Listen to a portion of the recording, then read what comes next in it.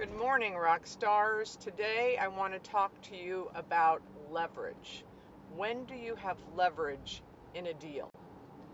So I'm speaking about the times that you get a call in off of a sign or LoopNet or a referral or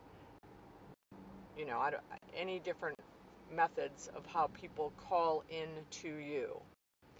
They drive by the center, they see a vacancy, they call in and they say, I'm interested, what's the rate, right? That's always the first question. What's the rate? The only time you have leverage in the entire deal process from that first call in until lease execution is those very precious, valuable minutes before, I repeat, before you give the rate. By the way, I hate when people say, I'm quoting. Think quotation marks around that word quoting, or I'm asking. Basically, when you say I'm quoting 20 bucks a square foot, or I'm asking 20 bucks a square foot, what do you think you are telling the prospect? You are absolutely telling the prospect, I'm negotiable. And I don't really think in selling or in sales we should be doing that. So, just on an aside, hopefully you've done the market study. I don't care if the owner or the client has said this is what I want.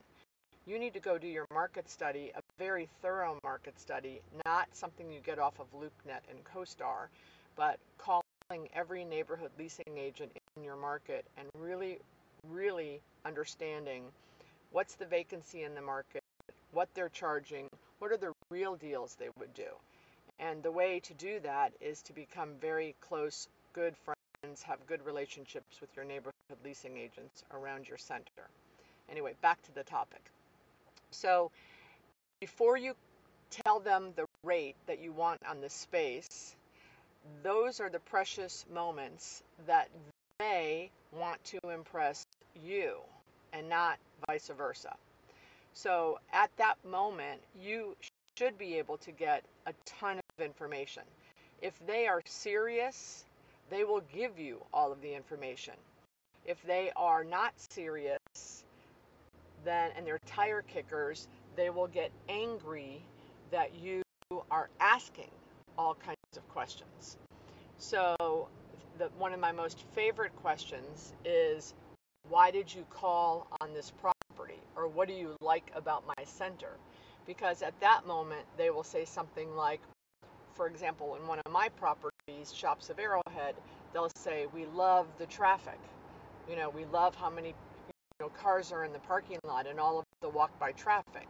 And it's very funny, after I give them the rate and after they come look at the space, then because they want to bring up an objection, they then will talk about the lack of parking.